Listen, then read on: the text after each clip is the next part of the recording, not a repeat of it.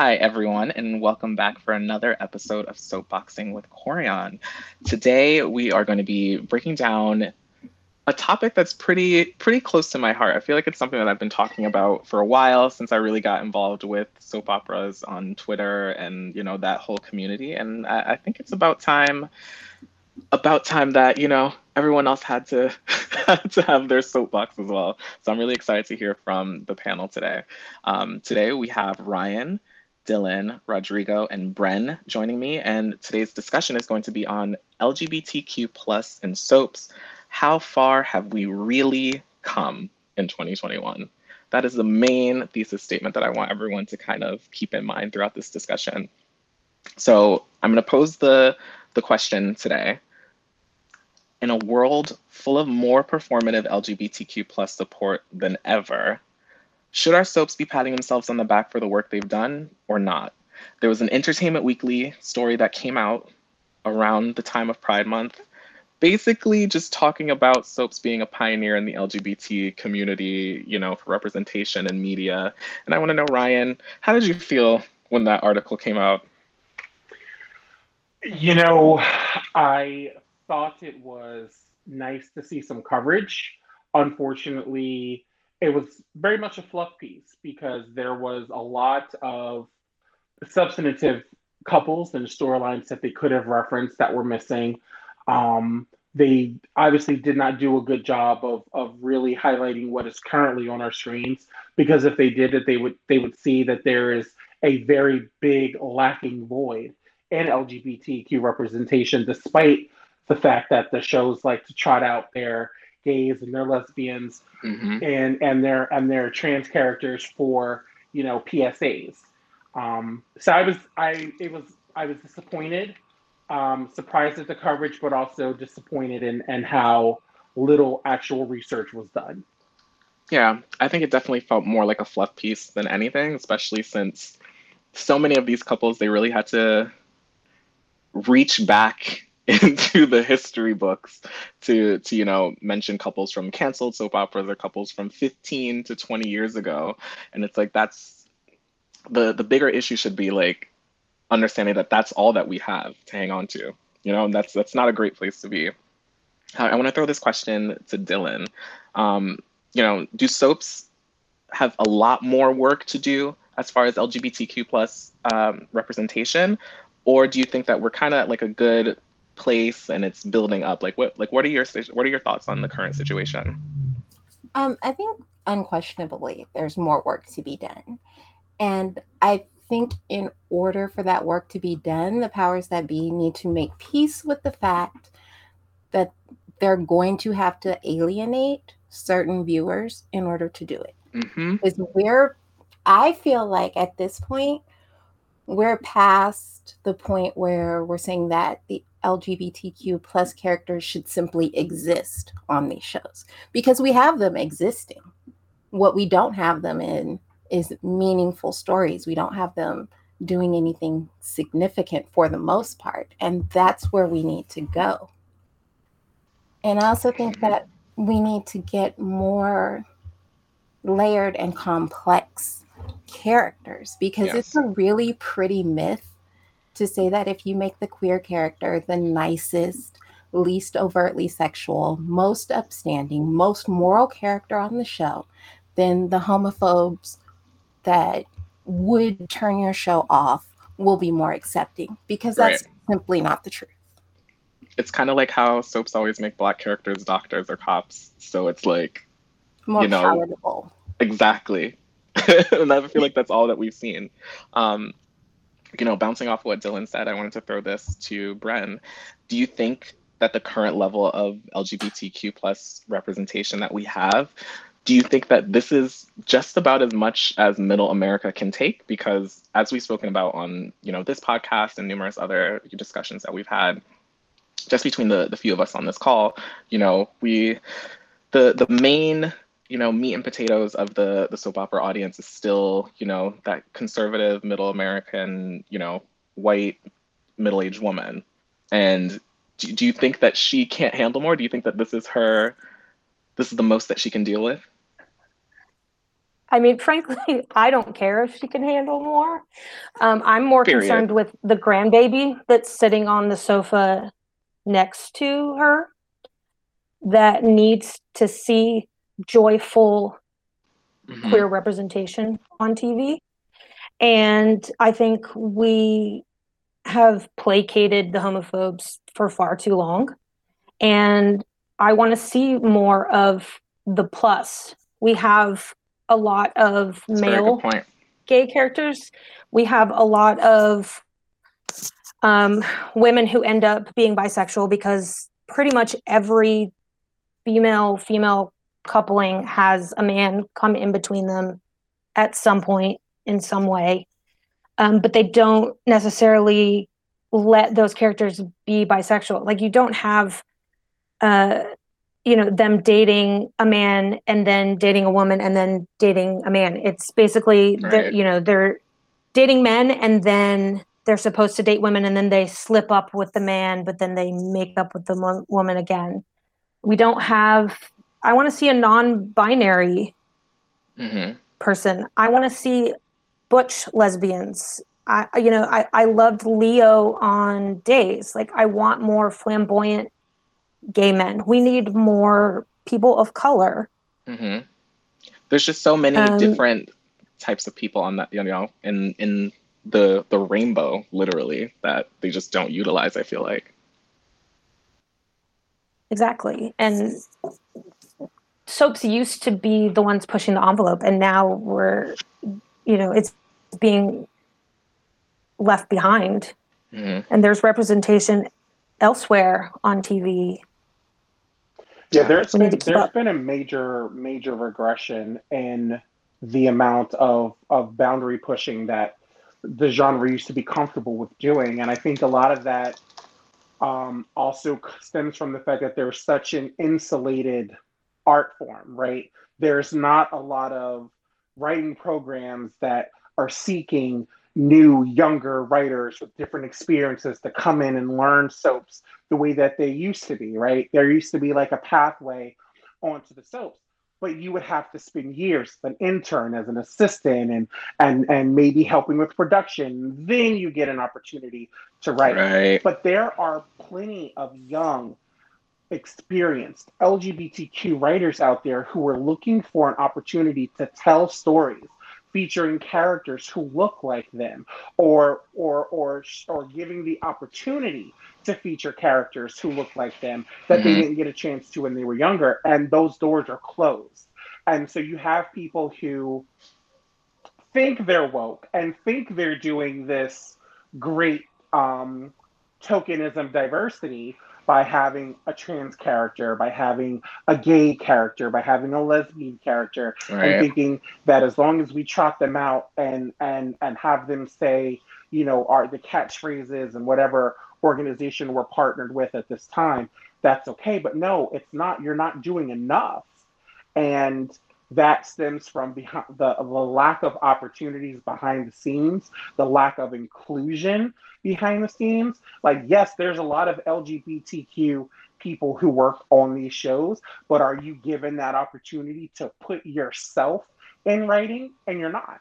That's a very good point. And, I just wanted to kind of wrap up this little opening section before we break into like a more open discussion where, everyone definitely feel free to chime in when you see fit. But I wanted to throw this last question back to Rodrigo just to sort of wrap this up. So within this article on, daytime dramas and LGBTQ characters, they continually use the word pioneer and sort of like trailblazing. From the things that you've seen, just anecdotally, we'll definitely be, breaking down further examples as we get more into the discussion, but just from the things that you've seen in your years of soap watching, would you say that the representation that you saw was trailblazing or pioneering, or was it more so just like, here's a gay, and that's what you get? Well, I've been watching soaps for years, and every time they did a gay storyline, it felt very ABC after school special to me. Like, it's okay, we're going to trot them out, learn something, and then just put them back in the background and we just forget about them. And it kind of changed for me when they did Bianca's lesbian story, like her coming out story, that they were actually using a main character that was actually going to be featured in stories, and we got to see her wedding and all that. And then it moved forward to the next big thing for me was Maya's transgender storyline. Just because at first I thought it was going to be used for shock value, and then it didn't turn out that way. It turned into a beautiful, poignant story that brought in a new Black family, and then it went away. So I would say those two were pioneering, but the others, like you had your Will and Sonny and whatnot, but to me that wasn't not pioneering. Just whatnot. Yeah, and I mean that's not pioneering to me. I mean it was great to see the first gay male wedding, but I'm like, okay, what else are you gonna do with them? Like, you know what I mean? So exactly. Like they're just being used to like put this message out there. And if you never watched soap operas and you read that article, you would think the daytime community is doing the biggest service to the gay community, and it is not. Yeah. In 2020, like for example, Pose was the biggest show on primetime. I had mostly all trans cast, the first in TV history to have something like that. Black queer men. General Hospital, you have a trans character. Why didn't you just ride the wave of what Pose was doing? Like, you could have been doing pioneering things yourself. Right. But you just chose to just use this poor actress and these PSAs like you're doing something with her when you're not. I guess she's about to get a storyline because follow her on Twitter and something is brewing. But she's been on the show in the background for how long? For how long? And now you want to like say, oh yeah, we have this thing we can be pioneering. But it's like, no, like the article was just like, it's a fluff piece for Pride Month. And like, I was just, okay, cool. You want to put yourself out there, but we fans, we know the truth. The real soul fans, we know what's going on, and that's why we're having this discussion. Exactly. We know the truth. Right. And, I want to pose this question to everyone, so, definitely feel free to chime in. But, just kind of piggybacking off of what Rodrigo was just talking about just now, with Bianca, what were some of your favorite LGBTQ plus stories on soap operas? Like, what has worked for you? Like what aspects, what characters, what sorts of things like that, just historically? Okay, this is probably going to sound terrible, but I feel we're ready. So many of the stories that have been told have been about us, but for them. You know what I mean? Good point. So it's like daytime audience, like Flyover Fern and What About the Children, Wally, they want their rainbow children to be these fine, moral, upstanding characters. And that's not what entertains me. So it's like, give me Chad on the down low, having an affair with Vincent. Please. And Whitney. That's what entertains me. That's what I like. Yep. You know what I mean? Like, but then Vincent was so problematic. Yeah, and then it descended into that. Right. It went off the rails. But like the beginning of that, like it was like right. give them the same mess that you give your straight characters. Please. But what I do want to know, before I didn't mean to cut anyone off, but did you have anything that you did like, Dylan? I love Leo on Days. Like that's okay. I bring him back. I want him back. I liked Reed on As the World Turns. Oh wow. Okay. Forgot about Reed. Like I liked Brad on General Hospital. Like I like. You like the mess. I like gray characters. Yes. Give me a morally gray character, and I'm probably gonna stand. I feel that. I have to say a lot, a lot of great work goes into the initial coming out, right? And then the follow through, the subsequent storylines, the making the LGBTQ characters just as normal and regular as everybody else, that's where they fall short.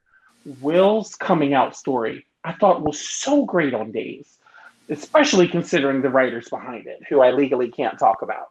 But Oh Lord. I thought they did such a really great job of mining the drama and the angst that came from Will coming from a religious conservative family, and the reactions to everyone, and having Marlena be his biggest cheerleader, and the sensitive way that they didn't do the, well, I always knew you were gay, that, like, those kinds of things, they took their time. And then the follow-ups have just been not as good. Like, why can you not put in the same effort to showcase the lives of a young single gay man, Right. of a young single gay couple, that you did with the coming out process? And I think it's because they don't think past that. Will coming back with amnesia and being a big gay slut was a really fun thing to watch. Incredible TV. Right. Interesting, but they're so locked into these old stereotypical tropes, right? Oh, your first love is who you're going to be destined to be with. No, it's not. And then let's not even talk about the predatory ways that Sonny Kiriakis exhibited during that storyline. The different subsets and the different groups, finding your tribe, finding your community, finding out where you belong. There's still journeys and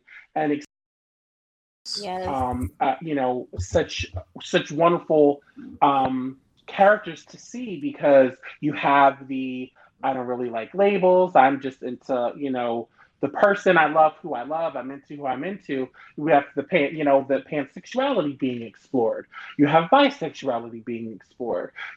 Sammy possibly giving birth to Salem's entire LGBTQ population is hilarious to me. It's what Lumi deserves. Right. So these are the things that I would love to see more of. And I would love if Allie's brother was there and she was able to talk to him about his experiences, and maybe by seeing the way that his sister is able to be free, it makes him question, wow, why am I tied down with a kid and the husband who doesn't work and wear suits all day and doesn't go anywhere? Like, these are the things that you want to see, because I'm looking at shows like Love, Victor. I'm looking at shows like Pose and Generation on HBO Max, and Young Royals on Netflix, and Elite, that are fully willing to explore these characters in their lives and showcase them more as just tokens. And I'm just like, why can't you give me that here? You used to be able to. Right. And I think, what's crazy to me too with that is, like, we know for sure as soap fans that the ratings do not matter as much as they used to anymore. I feel like networks know that certain shows aren't going to cross certain thresholds for a very long time. And, a lot of these shows are just kind of built to kind of make money in a different way than they used to now. So, like, why not just go all out and explore? And like you said, Ryan, someone's coming out story doesn't end at coming out. You don't come out and then all of a sudden you're like the perfect member of society who fits in with all your straight friends, and you have a 401k, and you do all these things. There's so many different types of people. But for me too, I also agree. I do think a lot of the coming out stories are great. I think what really hooked me back into Days at that time was Will's coming out story. But everything else that happened after that was just not my cup of tea. Mm-mm. I didn't piggybacking on Will's coming out. It's amazing coming out story. What I liked, what they were starting to do in the beginning, is when they were having Will being, Will's post coming back from the dead slutty phase. He had that little slutty phase with Paul, when he was sleeping together when the other actor was playing him. What a great time. And he was just being just slutty. And I was like, I love this. I love that gay characters get to be just as messy as the straight characters, if not even messier. And it's just, you get a taste of it and then they just pull it back. And that's what I can't stand with these writers and these producers. Like, they give us such, it's like they tease us with this good stuff. Like when Brad came to General Hospital at first and he was just wanted to like bang Felix all over the hospital. Just threesomes everywhere. Threesomes with Lucas. And I was like, oh my God, Ron, thank you. Give me all that. And then it just gets pulled back. And like, you're like, what happened? Like, what? Where's the messiness? Now we're back to being like the best friend and the talk tos. And I'm just like, I thought we were going forward, and now we just like going backwards in daytime, while primetime progresses even further than we are, and then taking elements of what we did in daytime back in the day and just make it even better. And we're just stuck in the past, and that's what grates my nerves about, especially with gay characters or trying to get trans characters on, or it's just frustrating. I think it really boils down to what Dylan was talking about earlier. It's just like, I think writers and producers think that they're pushing us forward by making, the LGBTQ plus community look like everyone else on the show. And by looking like everyone else on the show, it means sometimes like just an old boring married couple. And that's not all that we want to see. We could have that. We could have like the gay patriarch, and all those sorts of things. But we had that with Will and Sunny.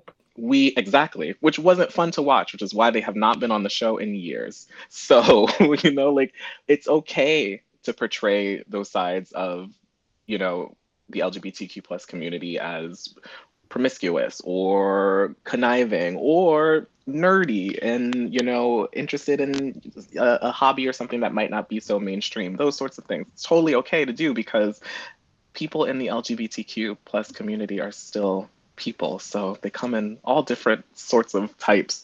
So it's really frustrating. But just to kind of close out this section, I want to know, who is everyone's favorite LGBTQ plus character that has been on soaps? Does anyone have faves?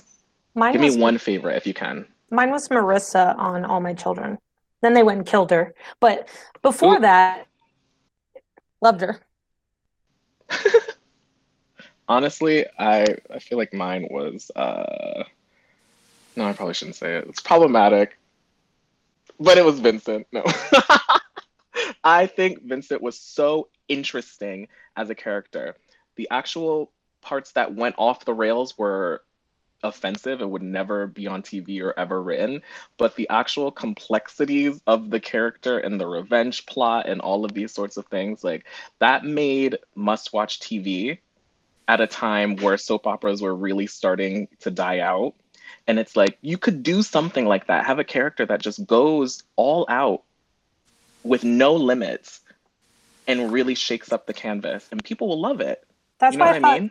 Leo, they should have done more with Leo, because I love me so some much Leo potential. Stark. I loved that character. Just let them run free. Like, Greg, you are on the wrong show. Like, this Days is where, like, the fact, I felt like Greg Ricard was free to just let loose and just create this new character that was just badass and didn't give a flying, what about what anyone thought, and he wanted to sleep with everyone in the town and seduce, and I was like, I love this. And then once again, it gets pulled back because someone in East Bum, Tennessee says, oh, it's too much, or like, and they fall for it and just let it go. But there was so much you could have done with that character, and I just love that character.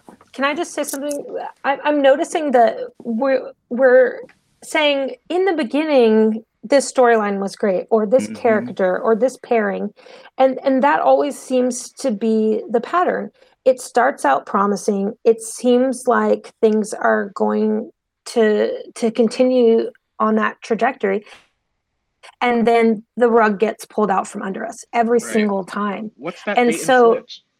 Exactly, and it makes me not want to get invested in new pairings. Like right now, I really love Allie and Chanel, but I'm just waiting for the other shoe to drop. I'm waiting for Johnny to come in and Chanel to be paired with him, and then they put Allie back with Trip. Like I don't trust that it's going to go well, because why would I put my faith in that when they have let us down so many times over and over and over again for decades?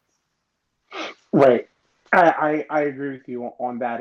It's like, I want to give this my support. I want to become emotionally invested in the story that's being told, but I can't, because I always say that being a soap viewer, especially nowadays, is kind of like being in an abusive relationship. You've got someone who consistently treats you bad and tells you they're going to do better, and they promise it's going to be different this time, and then they end up repeating the same mistakes, and you're just kind of like, why do I keep going back to you? Because I guess it's that hope that we want it to be good. We want them to be as iconic and groundbreaking and committed to telling the stories that they say they want to, I'll never forget when One Life to Live had basically become one big gay soap opera with, Kyle and Fish and Dorian and the lesbian wedding and everything that was going on. And then it was too much, too much, too much. We have to, ratings are falling. We're going to blame everything on them and then move on. And that's what they did. Was that really the reasoning behind it? I remember that, Ryan. Oh my God. Yeah. Yeah, they blamed the quote unquote low ratings on the focus on the LGBTQ storylines. After Trump's election in 2016, you had network executives, approaching the soaps and saying, you have to pivot to appealing to the red states. You have to appeal to the Midwest. And those are the type of stories that we kind of want to see. So you saw what was essentially a little bit of a taming down of, progressivism and storylines that was happening, and a real shift to very much stale, geriatric, repetitive, kind of storylines. And once you start experimenting a little bit with that, you get the same pullback. Oh, why is Leo here? He's too gay. That we've got to put a stop to that. And it's like, stop being so afraid. Yeah. These people aren't watching your shows. There's a whole audience out there of people who would love to watch, as long as you gave them something interesting to tune into. Right. You want to have water cooler talk, right? Shows are known to spike ratings. Shows are known to spike in cultural relevance when you're able to tell stories that resonate with people.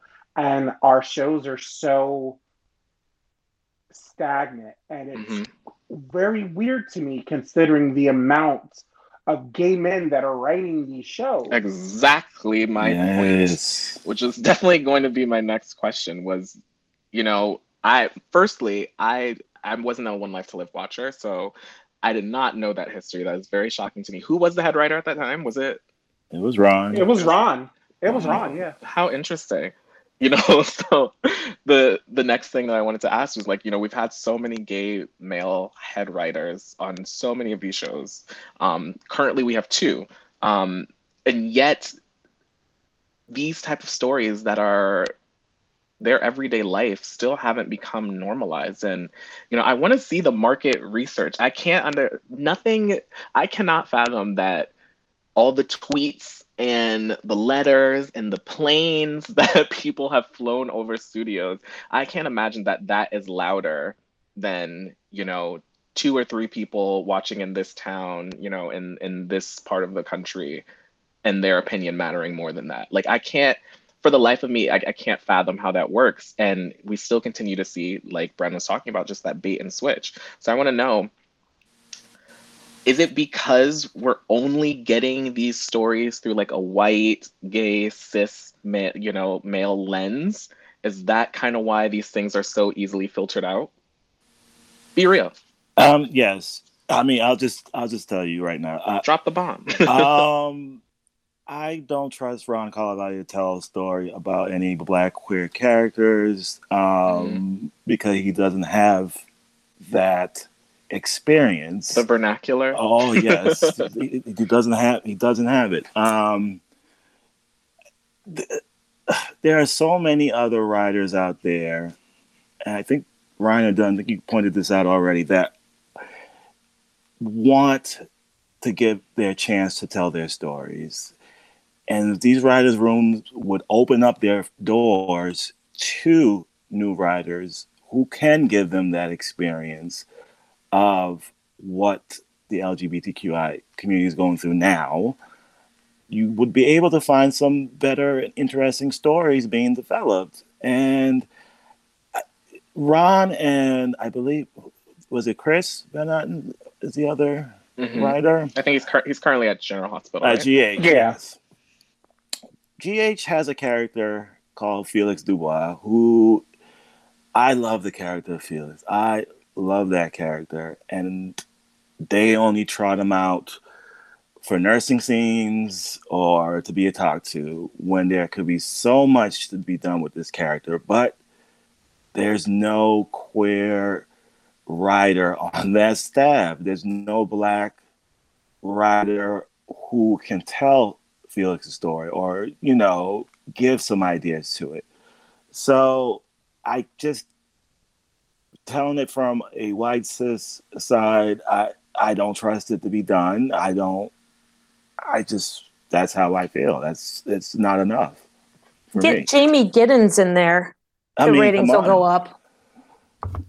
Right. I feel like, and you see it because we see it in certain scenes, when you don't have people in the room to challenge the view that's being put forth or offer an alternative perspective, what makes it to air can often be like a kick in the gut, honestly. Yeah. And I think it makes me wonder, it's like, is there also like the network interfering as well? Like, what is, like, who like, where does it really stem from, and who is just allowing these things to happen? I feel like I just have so many questions about how behind the scenes works. Does anyone have any insight, any tips on that? We know for sure historically there's been network interference, like going all the way back to One Life to Live with the Billy Douglas story. I mean, that was originally supposed to be Joey Buchanan, and the network was like, oh no, we can't have the son of a major family, playing that, being like, quote unquote, like that.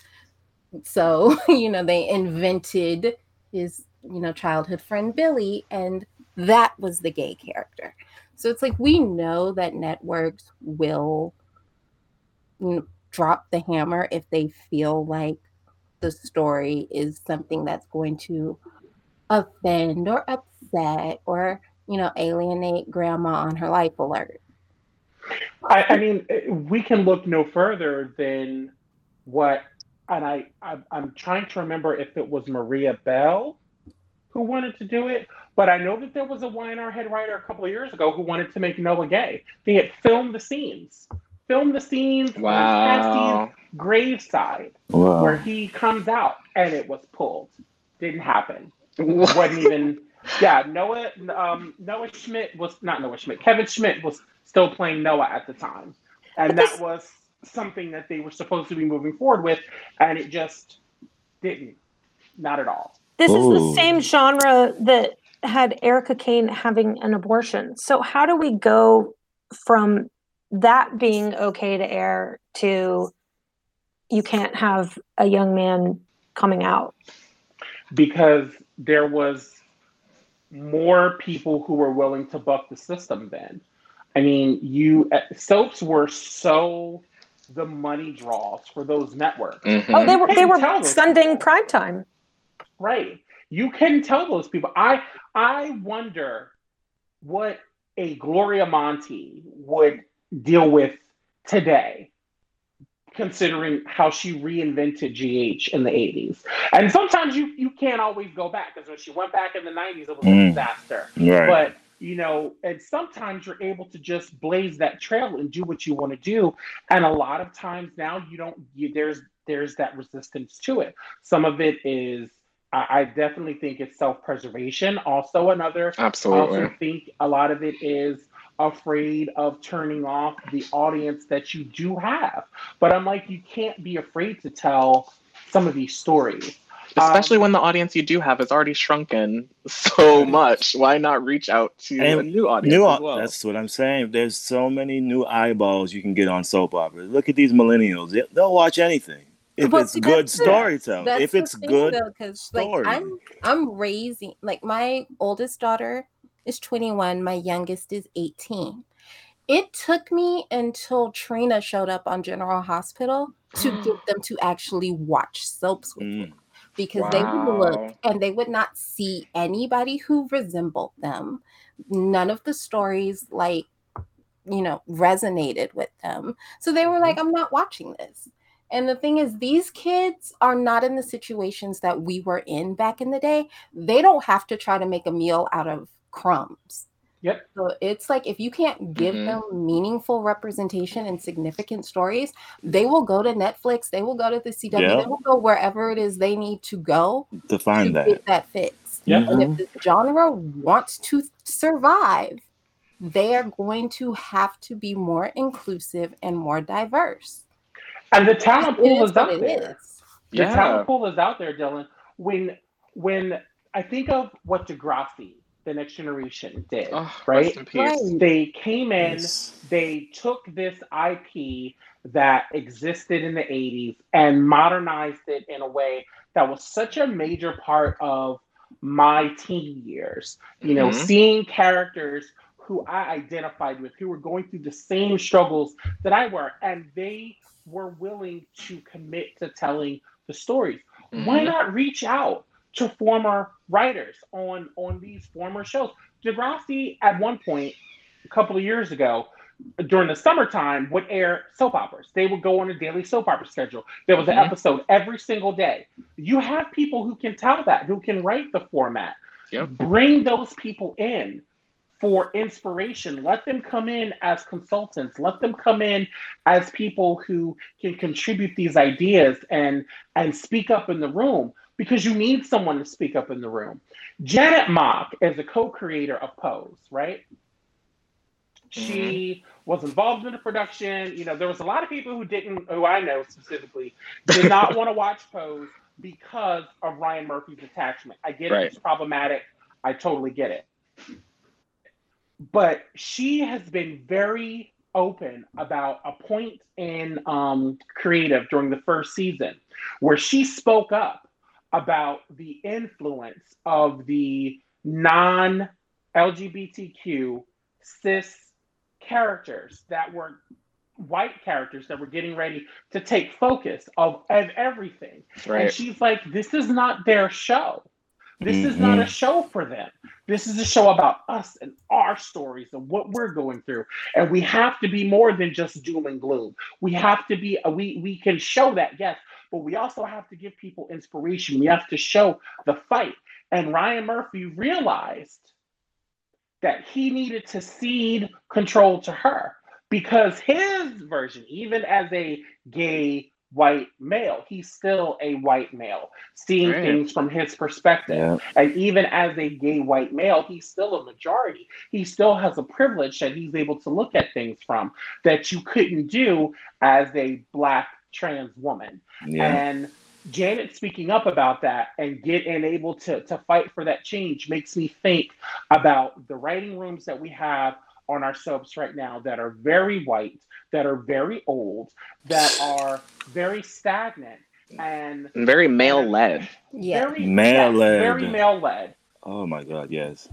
But you have to be willing to try. And Right. our soap press is not going to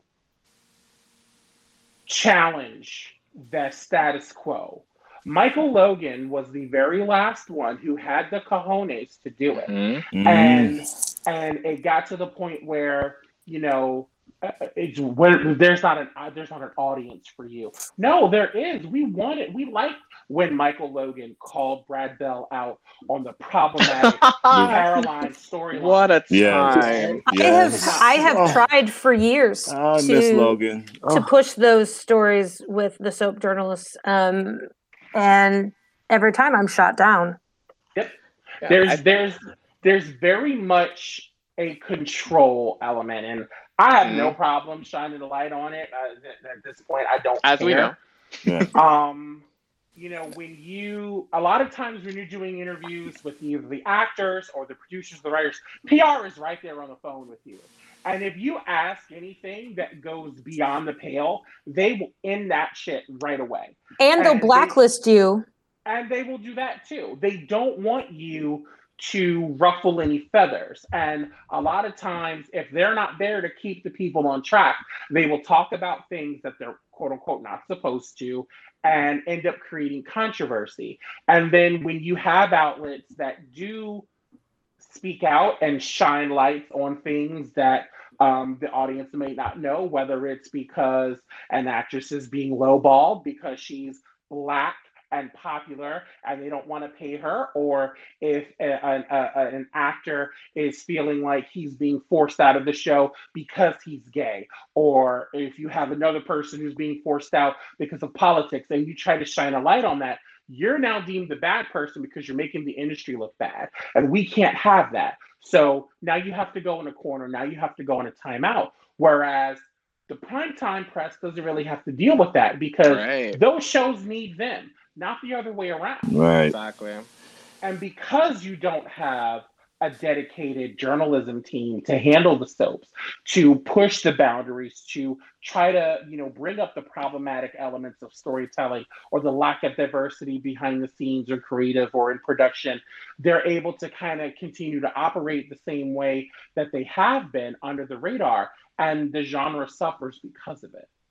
Yeah. And I think, going back to what you were talking about just now with Soap Press, I think I definitely want to applaud, especially, many people on this call, just like always being so outspoken about these things. I don't think anyone on this call has ever minced their words about, their concerns with the soap opera industry. And, I'm sure you've heard Ryan and I on, numerous podcasts also doing the same thing. So it's like, I love that, even though we see that the people who have, technically more power in this industry and who have a little more say than us, I love that we are still the ones who are challenging them. It's tiresome, and as Bren brought up, it's a bait and switch. We constantly don't get anything from it, constantly, but people still continue to do it, and I think that's the most important thing, because I feel like it really just builds out like a good community feel.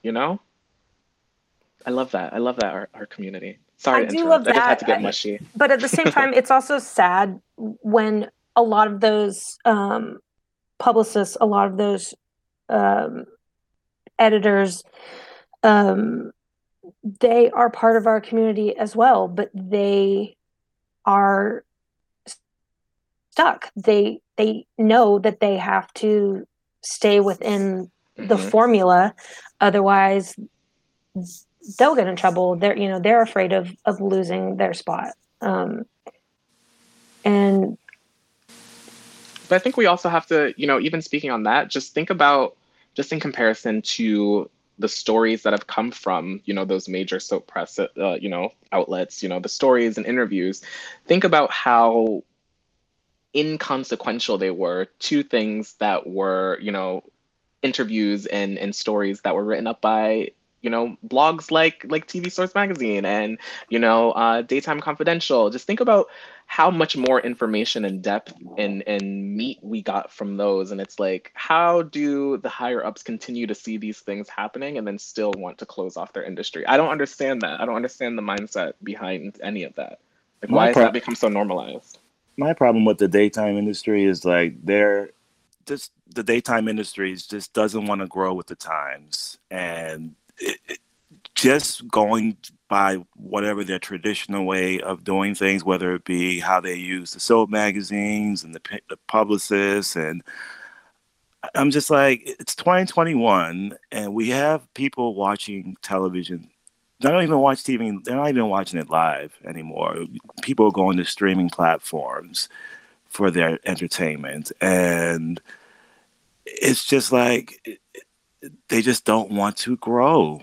And that's what's hurting the industry right now. Is it's not getting with the times fast enough, and in the long run, it will hurt it if they don't get with the times. And I, it's sad to say, and I don't mince words on Twitter. Like I put out my opinions and Sure like do.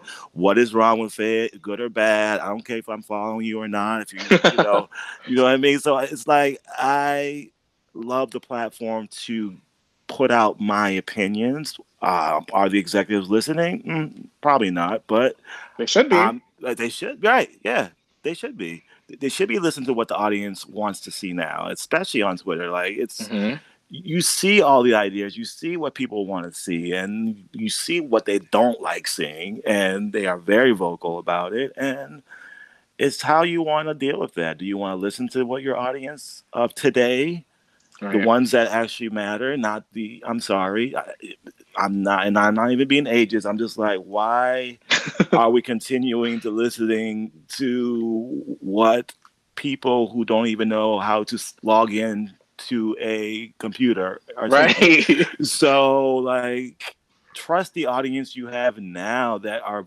you can go on your computer on your phone and see what they like and don't like. So, Yeah. I don't get it. Speaking of what Rodrigo was talking about, listening to your audience on Twitter, I think as we see more of these less sensitive topics, come down the line from head writers that, we would think would have our backs because they're also in our community, I think just seeing the disparity between the comments and reactions from stories like Lonnie kneeling on her knees before Gabby and begging her for forgiveness, women and especially Black women saw the issue with that. But I distinctly remember a lot of gay men also on, soap opera Twitter didn't see the problem. And it was like that underlines the problem of having, people of only one sort of perspective writing this story. Because it's clearly illustrated right there between the users on Twitter that, people are completely watching it differently and not understanding the subtext and everything else behind it because they don't have that experience. And then you also have the rampant misogyny that also runs with, a lot of male gays, white male gays. When it comes to these situations, there's a lot of like misogyny and misogynar that goes on because you can't see things from the other perspective. But that's, again, their own privilege that's coming out. And when you, like, for instance, I want to bring up something specifically. One of the things you had brought up a couple of months ago in regards to this, the pregnancy storyline YNR was doing with Mariah. And you're like, so YNR is going to take a guy who lost his wife, lost his pregnant wife, lost his child, and have him decide to go be a sperm donor for a woman who's barely even his friend by disrupting a blossoming LGBTQ relationship. And for what reason? Why? You know what I mean? Like, there was no real point behind it. And I was frustrated as a viewer, that there was not enough of a discussion between Mariah and Tessa about what this means for them, what this means for their relationship, and the sacrifice that Mariah is making. That is something that should have been really discussed, because it's a very selfless act, and I respect that. But the conversation should have been there. What about us? I feel like that's something that would have been on the table if Sharon, being married to Ray, decides, I'm going to carry, I don't know, Cricket's Victor. baby. Right, I'm going to carry Cricket's baby because she wants one. And Ray's just like, yeah, everything's fine. No, he's going to feel some type of way and get a lot of POV, but you didn't get that type of same investment with Tessa and Mariah in that Mhm. situation. And I feel like that is yet again another prime situation where you're not able to fully invest in that story because they're not making it as multifaceted as they would a non-LGBTQ couple. It's very true. It's very, very true. And especially since, that couple in particular has a very, very strong fan base behind it, very strong and very vocal. And I think they would have absolutely eaten up the chance to have more POV and more meaty, substantial story than whatever that mess is. But they never give Tessa a point of view. I mean, she's just trotted out. I mean, when they had Mariah cheating, that storyline had so much potential to play out for months. And they just had her forgive Mariah, and then they got back together, and then she's totally cool with Mariah having a baby. And, they had a scene where Tessa started to propose to Mariah, and Mariah stopped her and said that she wanted to wait until Sharon was better and then they would talk more. And then they haven't. And then now you have Mariah having Abby's baby. There was a strong fan base. A lot of them have stopped watching because they're just so angry about it. Isn't that the frustrating part of it? Like with everything, it's like you have a great thing going and you've wasted it. You've wasted our investment, everything that we've done, everything that we've put into place because y'all don't know how to satisfy the needs and wants of your audience. And I don't understand it for the life of me. I really don't. The only explanation for it just has to be that whoever is in charge just doesn't want it. I feel like that's what it boils down to because there's just no way. Soap opera fans are some of the most dedicated people and vocal people and people who also understand their genre. There's plenty of people on soap opera Twitter that you could probably pluck right from, their timeline and create probably a really great story. There's so many great creative minds and people that could really add, and benefit to the writer's room, but they just don't tap into it ever. There are so many ideas for Tessa all the time. There are so many fans hand feeding them storylines, and they don't use them. And it's very frustrating because you can see, everybody's like, oh, well, I've got ideas. I can do this. It's not that hard. None of us are saying that writing is easy. We know that telling a daily soap opera, to over 220 something episodes a year is difficult. But when you have people who are able to conceptualize better ideas than what people who are professionals are able to do, it makes you wonder, why can't you do the same thing? And I never want to talk down to those people or make them feel bad because there are a lot of people who do feel like I can do better. And maybe they can, but I just wish that there was a platform where they were able to have the same type of conversations that we're having right now. I wish that there was the opportunity to have them with the soap creatives. They do all of these, I'm like a focus group. Yeah, I'm going to participate in this show platform and I'm going to do this and it's going to be great, but you're not asking the questions that people want to hear. You're not discussing the things that people want.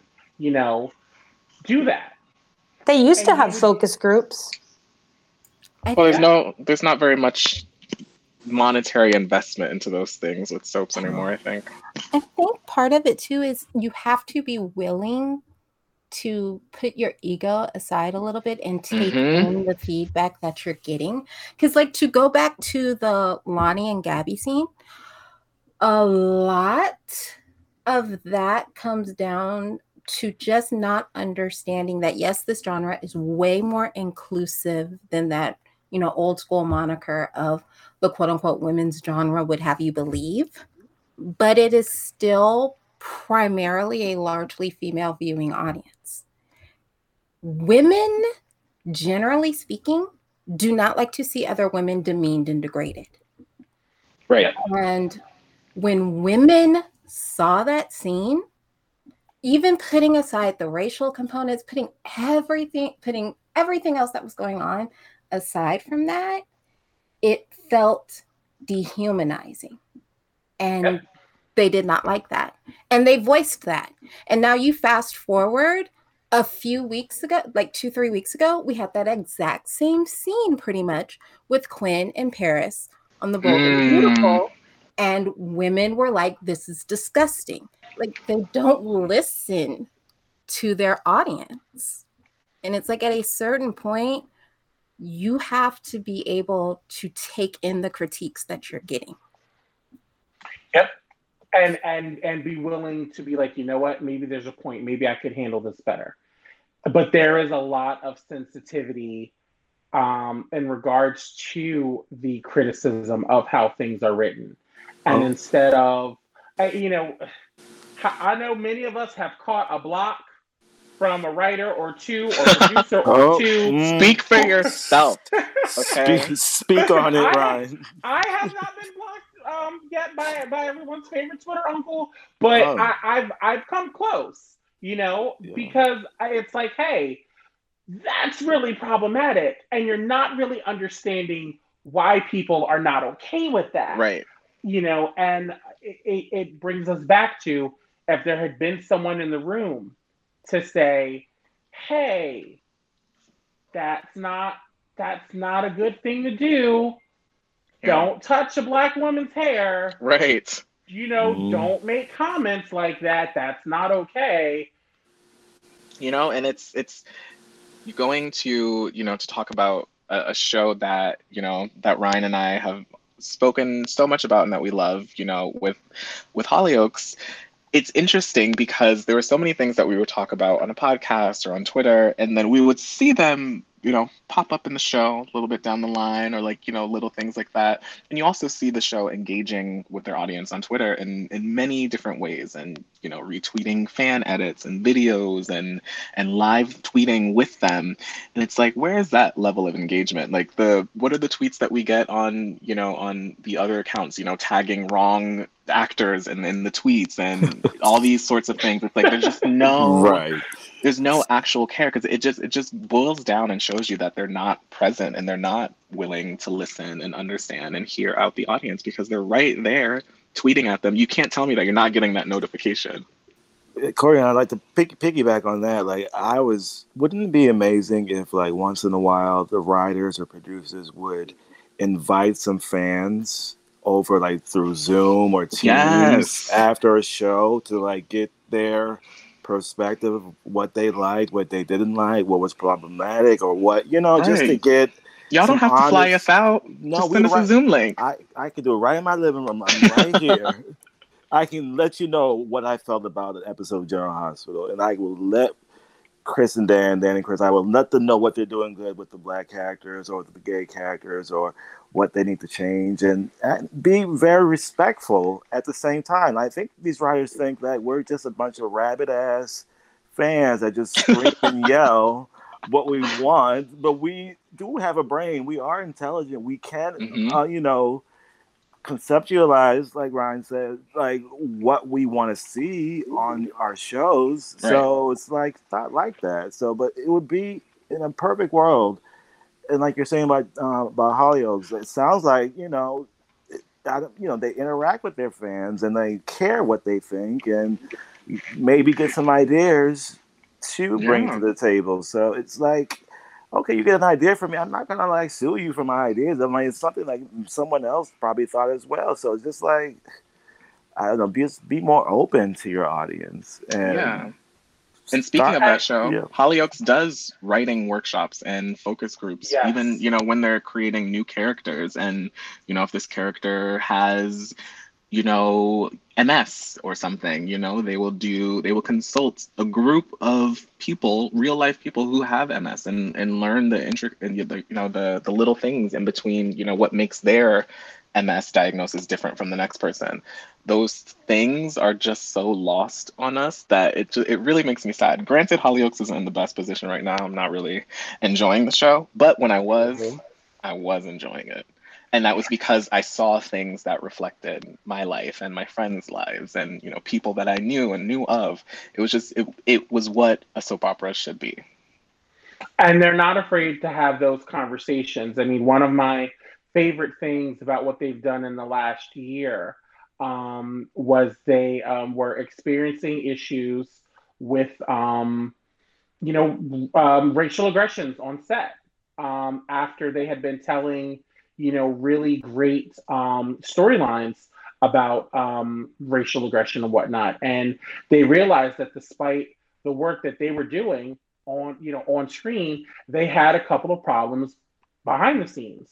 And not only did they work to actively fix those problems, but then they invited those actors, those producers, those crew people to speak on the very issues that they have encountered, either on the show or just in their regular life, and talking about the ways that they have been dealing with micro and macro aggressions, the ways that they have had to be uncomfortable in spaces with people who did not have consideration for them and what they have to go through.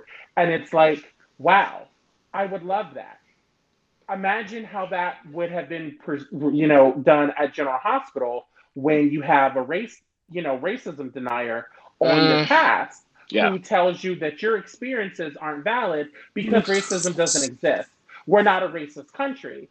And it's like, okay, this is out there. You're not addressing it. You're choosing to just sweep it under the rug. The press isn't covering it. They're not doing anything about it. And it's like, what? That was an opportunity to address your audience, to address your cast, your crew, everyone. And instead, you turned a blind eye to it because Yeah. it's easier to just kind of sweep it under the rug. These are the things that I wish that our soaps would be courageous enough to do.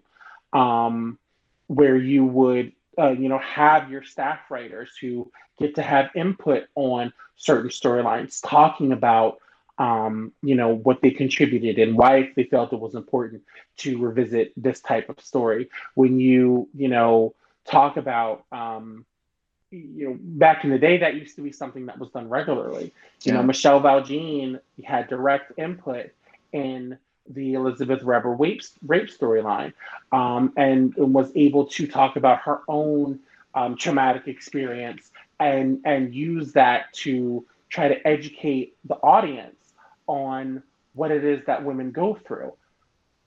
And These things aren't happening anymore. I think you just said the magic word. I think what's been lost on these shows is the fact that you can entertain and also educate. It doesn't have to just be constant, everything that we're used to that'll keep us interested.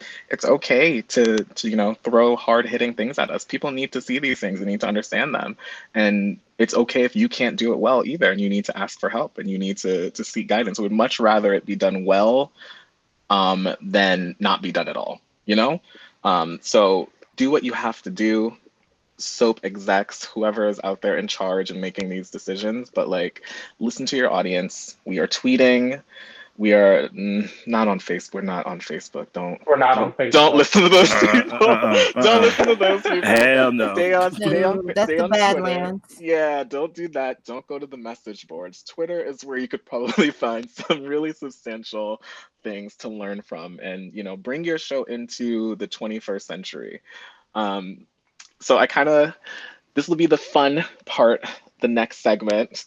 This is really going to be, I feel like this is going to be my favorite part of this whole episode. Just Oh because God. I just want to hear everyone's opinion. So, we talked about it a little bit. Like the fandoms behind a lot of the LGBTQ plus pairings garner some of like the most strongest and vocal fan bases. Like people who, make videos and screen caps and do daily recaps, watch every day without fail. Some of the people who are just so gung ho about that couple. But my hot take is like, are all of these people really deserving of this support, or do you think a lot of it is just because they're excited to see someone who looks like them on TV? What do you guys think? Do you think that like a lot of these couples, especially on this Entertainment Weekly list, were great as they think they are? No. Period. No. I mean, no, but like I don't think that they're always quote. I don't know if deserving is. Because I mean, it's like there's a lot of there's a lot I know what you mean. I know it did relationships sound kind of where harsh, I'm not like, deserving. yeah, like I don't know if deserving is really the right word, but there's like a lot of straight ships that I don't see it for either. So it's like, but their fans are rabid. Like they will listen. Don't say no names. There was a say no group- names, So but it's like I get it. I think that's just fandom in general, but I also I do think that there is an element of listen, if we don't support them, then nobody else will, and we're not Very much doing so. anything else. right. Yeah, I very much so agree with that. I understand the passion of shipping. I mean, it's fun to do it. I used to do it in the 90s. Today, But not in the 2000s. no, it's not cute. It's not. Sometimes it's not cute. I see some good ships, and I see these shipping wars, and like I'm just like, Right. y'all have time to be doing all this? That makes me don't like. That makes me wonder. Just to add another question on top of this layer, on top of this, like, are you all like ship watchers, or do you watch a soap because you want to watch a soap opera for all the other characters as well? Like, answer. So are all of the gay couples, great, and on top of that, the soap I'd opera say watching? okay. Oh God, I'm about to get in trouble. Okay, Say it. Just say it. Back in the day, I was definitely like a hardcore shipper. But back in the day, we had good couples, we had romance, we had good love stories. Say it. And I'm just gonna be honest. Like I look at the majority of the pairings that we have on all four shows, because I watch all four shows, and I look at the majority of the pairings, and it's boo, Wendy Testerberger, boo. I don't like most of them. They don't do any. They're mid. They're either mid or I don't like them. So like I'm generally watching for characters and plot and like family dynamics. So yeah. that's where I am now. Same here. I don't watch just for. I mean, I come across a lot of these fans on Twitter that just watch for that couple. I'm just like, that's so boring. Like, why do you watch just for one couple when there's an array of different characters on that same damn show that are just as interesting than your couple, and you're just choosing to just ignore the rest of the show and just focus on that one couple? Don't say I've been watching since the 90s too. I was shipping the hell out of Sonny and Brenda. Like you couldn't tell me that couple wasn't the best couple in the world, but it was so much fun back then. And we weren't like going back and forth on each other so nasty back then. And now it's just like, if you don't like this couple, then F you and get off my timeline and don't say anything else. And it's not as fun as it used to. That's why I just can't stand it. I can't stand it. And I kind of like make fun of it sometimes. Like I go along with it, but I don't even like take it really seriously anymore. But it's lost its, it's the stan culture made its right way into soap Thank circles. you. That's what it Thank is. you. It truly did. People have Amen. made their ship Like I'm in so much trouble. But people have made their ship like their whole personality on their timeline. And yeah, that is unfortunate. it's Alarming. kind, especially when you consider the fact that, look, let's just call a thing a thing. Soap viewers are closer to retirement than they are to college. Mm-hmm. Wait a minute.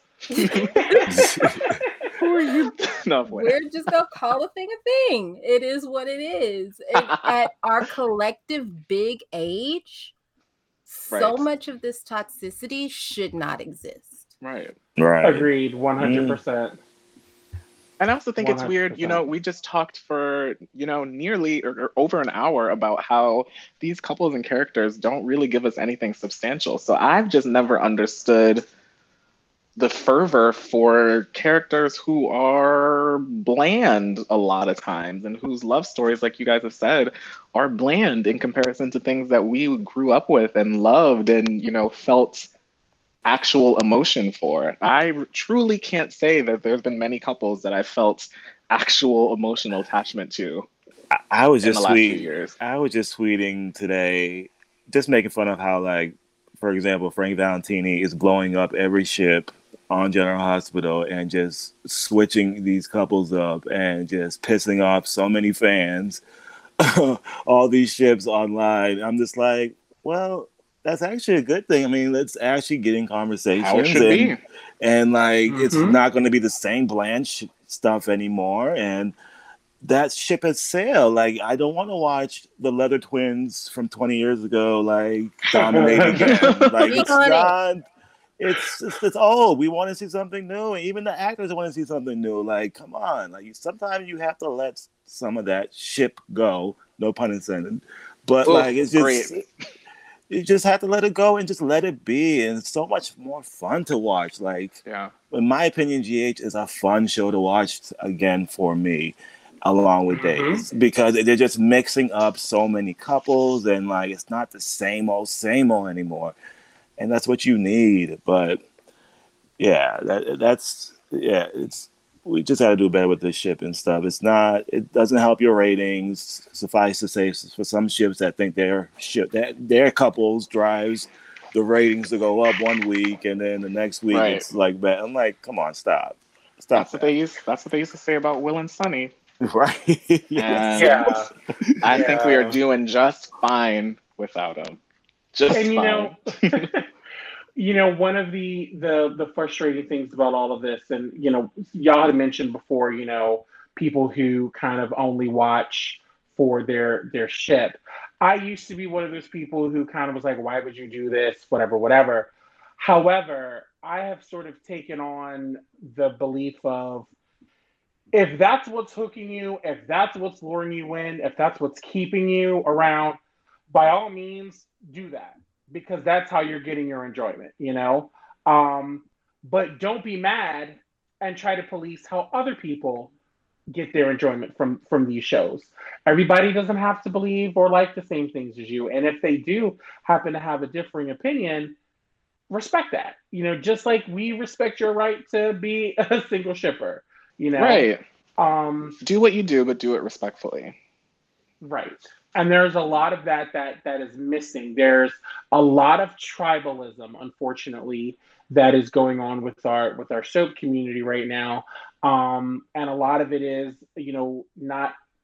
not wanting to concede that other people have different opinions, and not wanting to accept the lack of monotheism in the fandom. It's like, oh, this was great, then I think it was great, everybody has to think it was great. No, it wasn't that great. It was not that great. It could be better.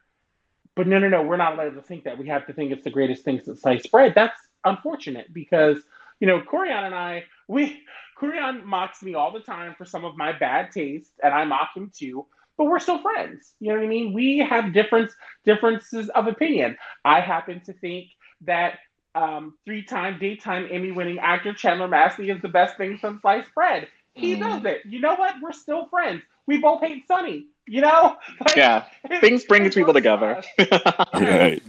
So it's just, I miss that camaraderie that used to be there in the early days of Soap Twitter. And it's crazy to me that when we had 7, 8 shows, that we were more okay with each other than we are now with only 4.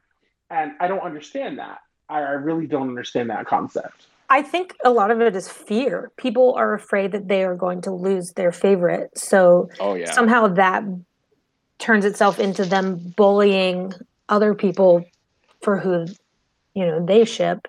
But I don't watch specifically for ships, but I do still ship certain couples. But I also know that there's no such thing as endgame in soaps, and people throw that word around. But right, that's such a good point that I never thought throw about. The word super couple around. Nobody in 2021 is a super couple unless it's like John and Marlena, because they were a super couple from back in the day, back in the era when we actually had those.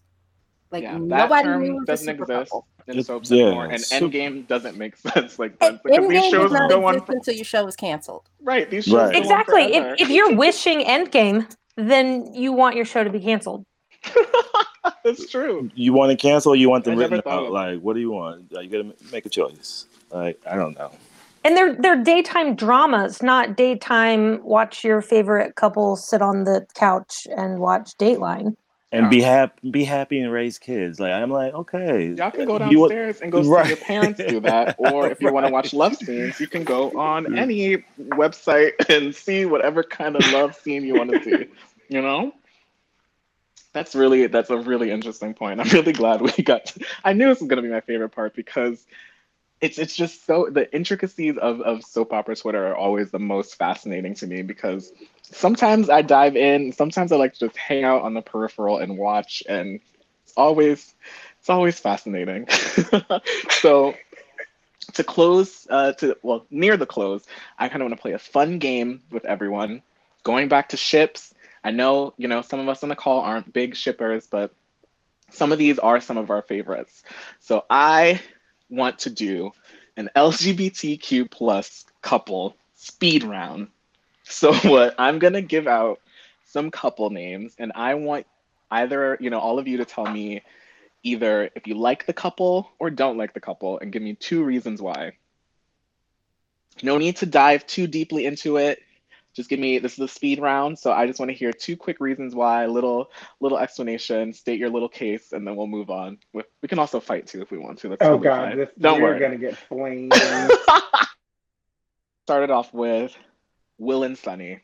Thoughts on Will and Sunny from Days of Our Lives? Boring and old-fashioned. Mine are creepy and boring. Just mayo and mayonnaise. It was just not. It's just like I couldn't. No. Not mayo and mayonnaise. I'm sorry, that took me out. They were I liked them at first, and now I don't mind not seeing them. Like when I think about them, I think old married couple, and that should not be what comes to mind. Right? Are they even 30 yet? Right? No, just Sunny and those chest hairs, and it's like in the suits with no job. And Will, in what world would you choose a Sunny over a damn hot ass Paul? Like they had so much potential. Okay. I think also loss of potential. Lost. Not lack of potential, because I think it could still be there for the certain characters, but definitely loss of potential. A lot of that momentum has just stagnated. That's why they aren't on the show anymore, Yes, we definitely need to recast Sunny. When you have less heat than your grandparents, you need to go. There it is. Yeah, that's another great point for Will and Sunny. And sorry, Dylan, what did you say? I think you got cut off. No, I was just saying, like, there was no plan for them past put them together. Exactly. That was it. That was it. Just put them together. Like, okay, now what? They definitely need to recast one or both of those roles. And I just happen to think that Michael Mueller would make an amazing hot version of Sunny. Hot Or a Will. Hot Will. Michael Mueller. Sorry. What? This isn't what this podcast is about. Oh, we are definitely going to continue this conversation after taping, sir. Sure. No. Fine. Prove me wrong. Moving on to the next couple. We have Mariah and Tessa from Young and the Restless. Go. Okay.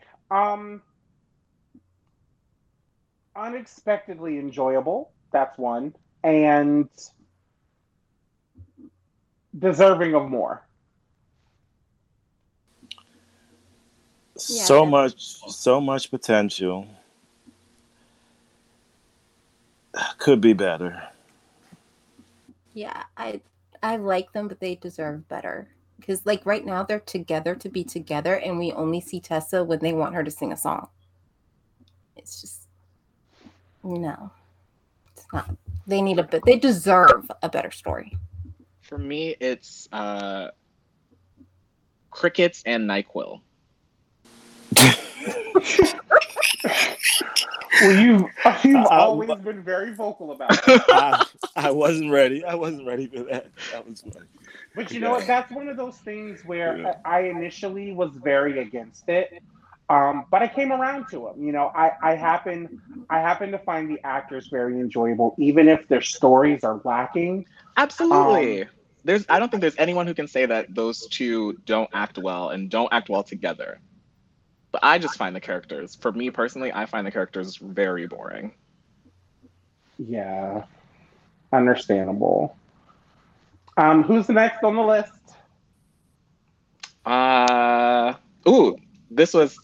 This was one that was definitely another hot topic, hot take. Maya and Rick on Bold and the Beautiful. Do you remember the amazing story of Maya coming out as transgender, and then the way the slate was just wiped clean like it had never happened, and no one ever talked about it ever again? But think about the times when it was good. Or when they were on the show. Because they're also not on the show anymore, right? No. No, they're not. No. I'm going to say groundbreaking.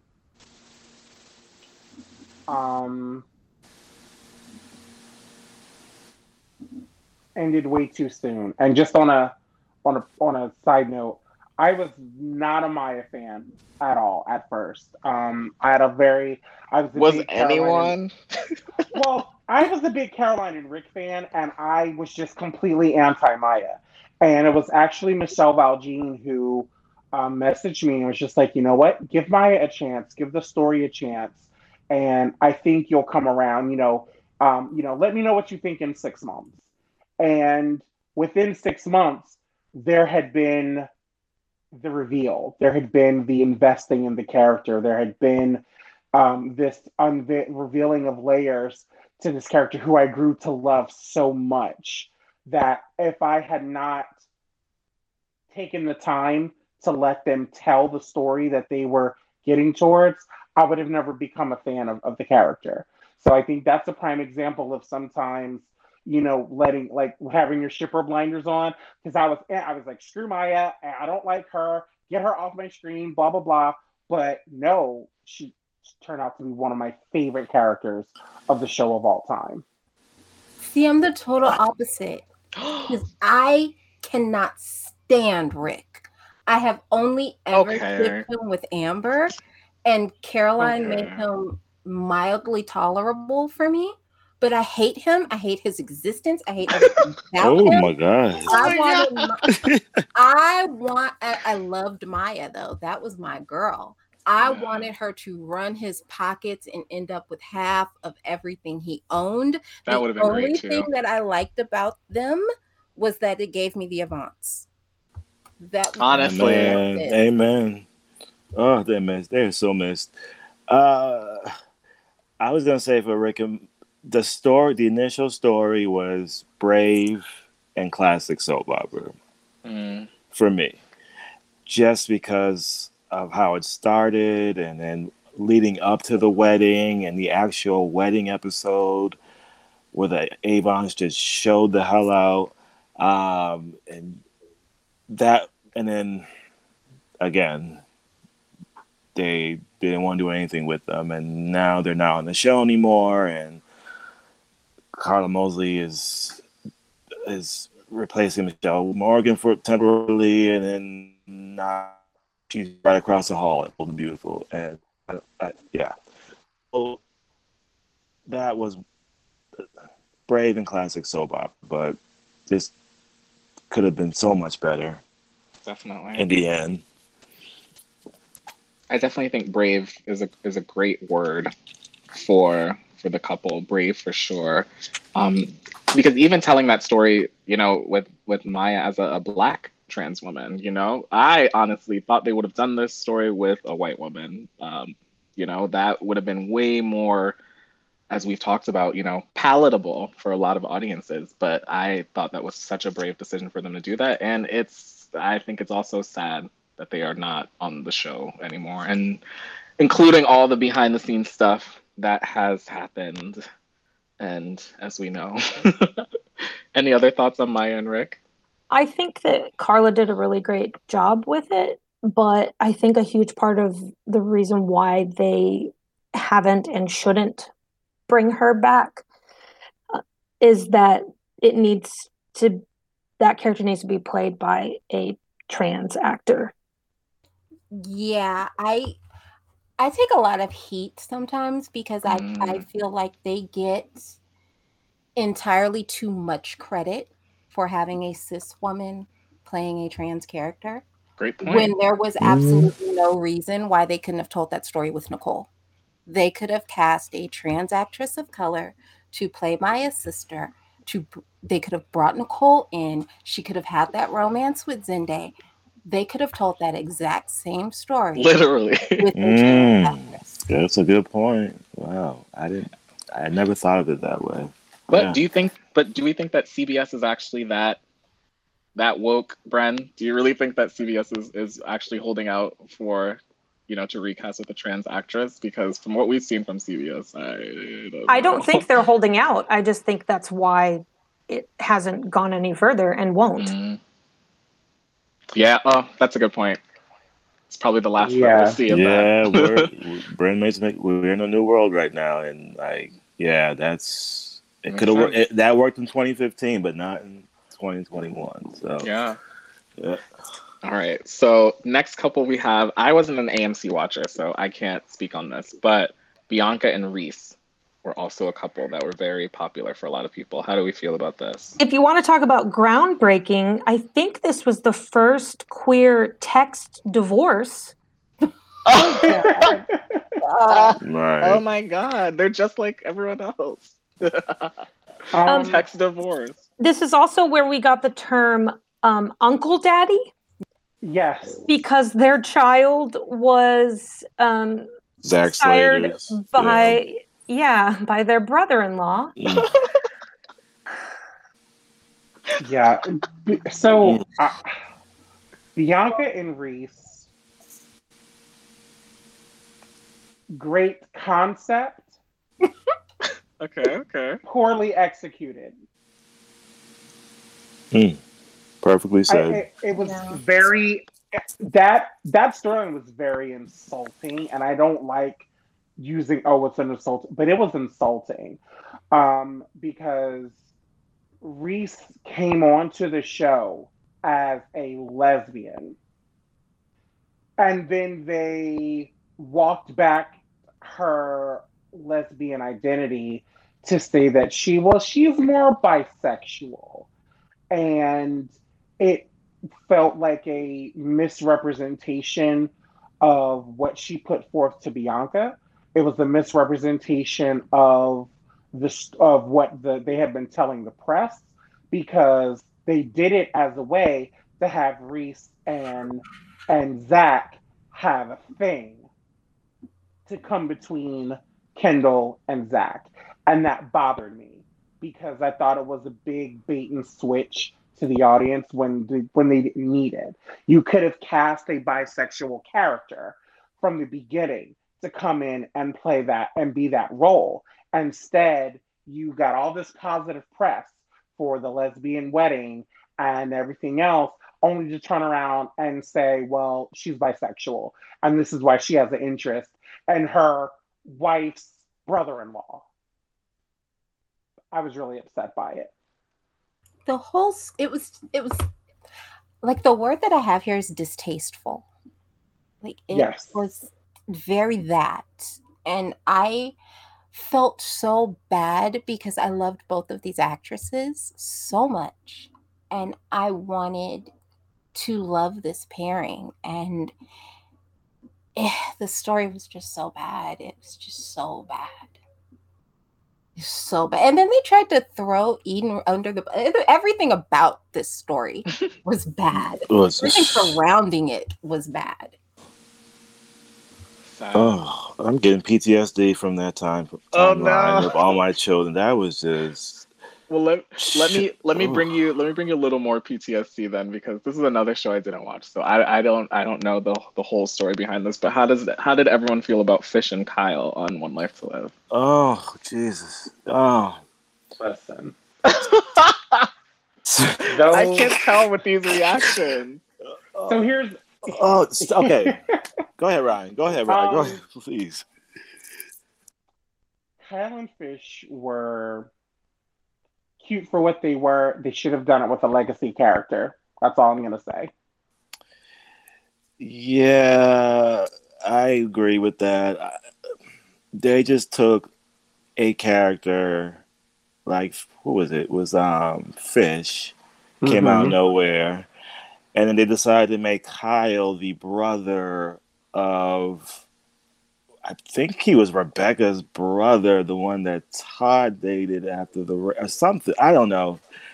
They tried to put it back in history, but that didn't work because no one cared about that. And it would have been more powerful if you had one of the legacy characters coming out, and it would have been more impactful. But for what it was, I appreciated it for what it was.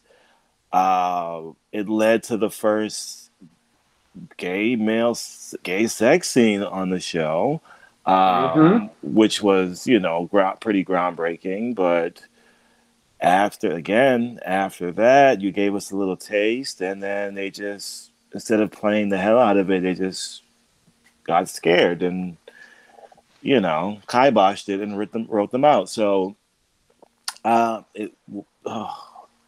again, that's another moment of like, there's so much promise, and then when it was swept under the rug, you're just like, okay, here we go again. So, yeah. Oh, I haven't even thought about that couple in so long. Thank you, Coryon. Thank you. Had to do it. They had potential. Had they actually committed to that couple and committed to telling a story with them, I think that they could have been something really good, because I didn't dislike them. They, the actors worked well together, and they were committed to telling a story. It was just...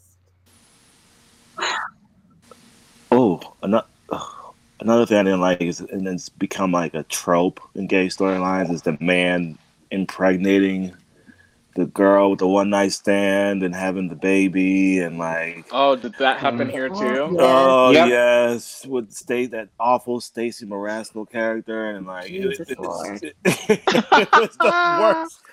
The worst. I'm like, why, guys?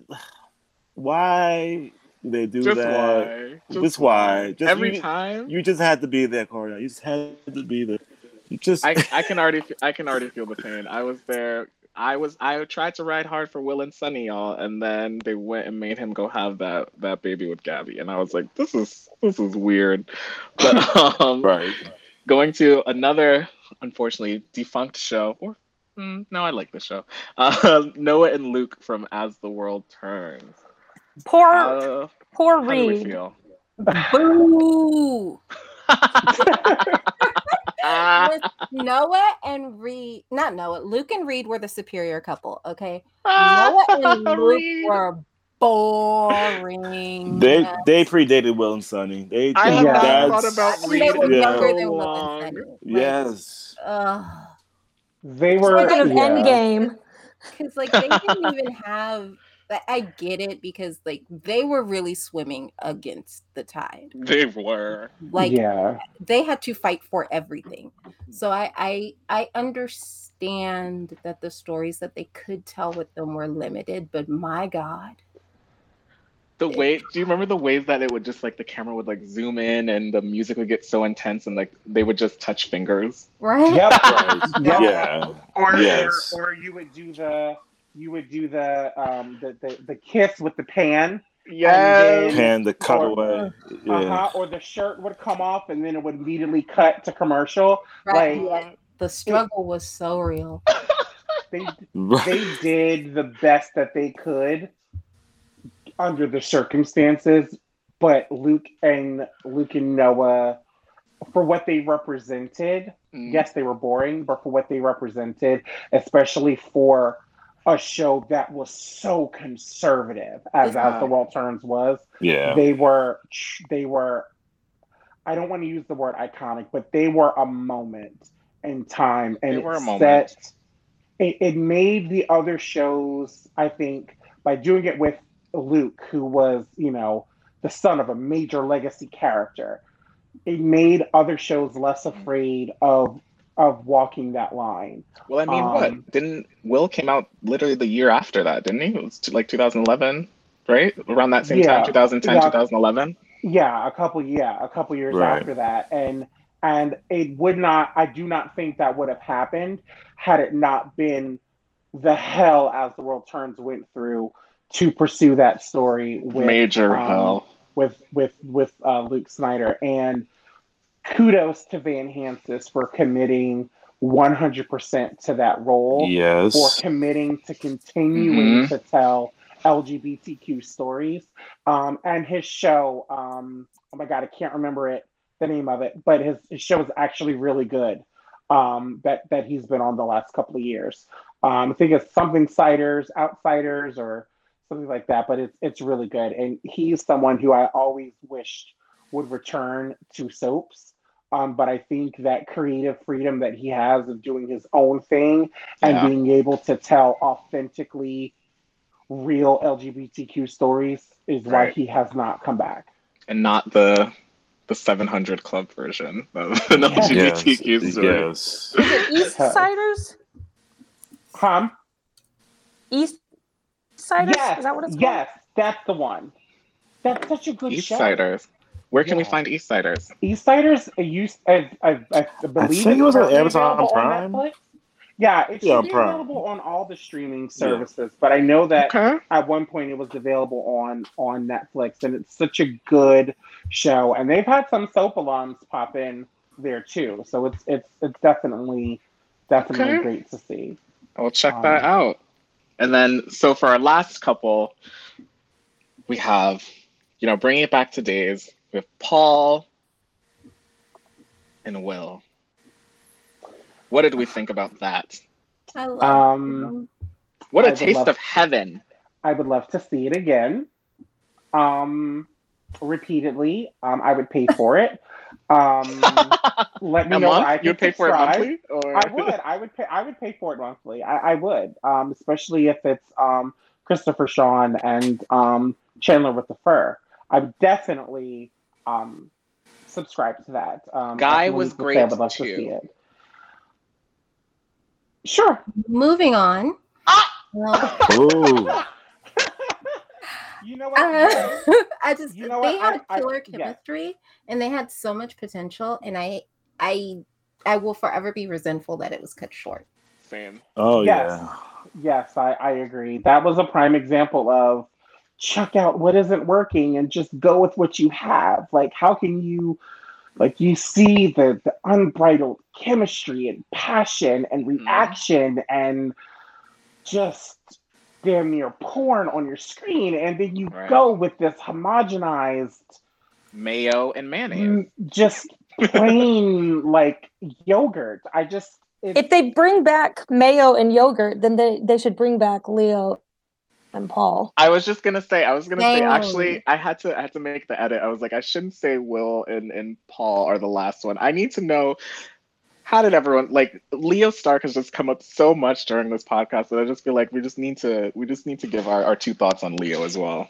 They Leo should was just such give a him a web fun, series. sassy Right. queen that I Just loved. leave. Yes. Fun, a queen. He was just the best. Like, Unapologetic yes. gay as fuck, and He I was loved such him. a He was Yes. a messy, mess. messy stunt queen, and I love Love, him. yeah, Yep. And great. it's a prime example when people now listen. We all knew the tea, okay?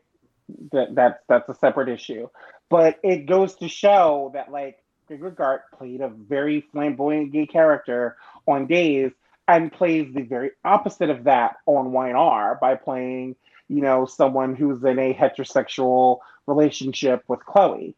And it goes to show his range as an actor. And Mm-hmm. I also Exactly. have to say the reaction to Leo and that moment in time, so starkly, pun intended, different than earlier in the decade when Felix was introduced, and there was assumptions that Felix was Wow. going to be flamboyant and X, Y, and Z, and there was such a negative reaction to that.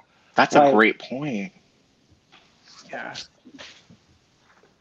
Yeah, Time really progressed. it really does. But also, you know what? Let me not start a whole other discussion, because Thank you. there's Right. there's two vastly different things between those characters, where I also makes me wonder about the reaction that people had towards them. But that's a discussion for another time. Maybe next Pride Month. Yes. So thank you again to an incredible panel who I feel like really brought, so many new ideas and new thoughts into my mind, and ways that I never imagined, especially bringing up Reed. I haven't thought about Reed on As the World Turns in forever. It But should have been Noah on those train tracks. Ooh, tell it. They did my boy dirty. no. See, I knew y'all were my people. Oh Luke my and God. Reed, well, they were the end. You talk They about were Endgame. They were Endgame. Right. They were God damn it. great. We really deserved. But you know what? I think just hearing all the ideas that everyone's brought up, from Rodrigo talking about, writers' workshops, and, everyone talking about the great untapped talent within our community. Because honestly, has any of us met any gay person, any queer person who isn't a writer? We could write these shows. We could get into these shows. Right. I think all we need is to continue to use our voices and continue to amplify these things that are important to us, so people can understand, because it's 2021. As we've said all throughout this podcast, we have options. We don't have to sit here waiting for these things. And if people don't want to listen to us, we can take our eyes elsewhere. And I think it's about time that we really, really, really stick to that and let people know that we're serious about these things, and these things matter to us, and our opinions also matter. So granted, I am a little late hosting this for Pride Month, but you know what? We're proud all year round, and I want this discussion to continue all year round. And I'm just really excited to see what stems from this. I think we can really put some good ideas forth and really push some people into doing some things. We just got to keep speaking up. So thanks again for listening to another episode of Soapboxing with Coryon, the podcast where we take pressing issues in the soap opera world, break them down, debate, and discuss them with our panel of soap experts. This is another great and important discussion that I hope you continue by using the hashtag SoapboxingPod on social media. Be sure to follow our panel, Ryan at SourceRyan, Bren at RadBren13, Rodrigo at Rodrigo's World 81, Dylan at Dylan_St. James with a Y, and also me at Not Coryon. Until next time.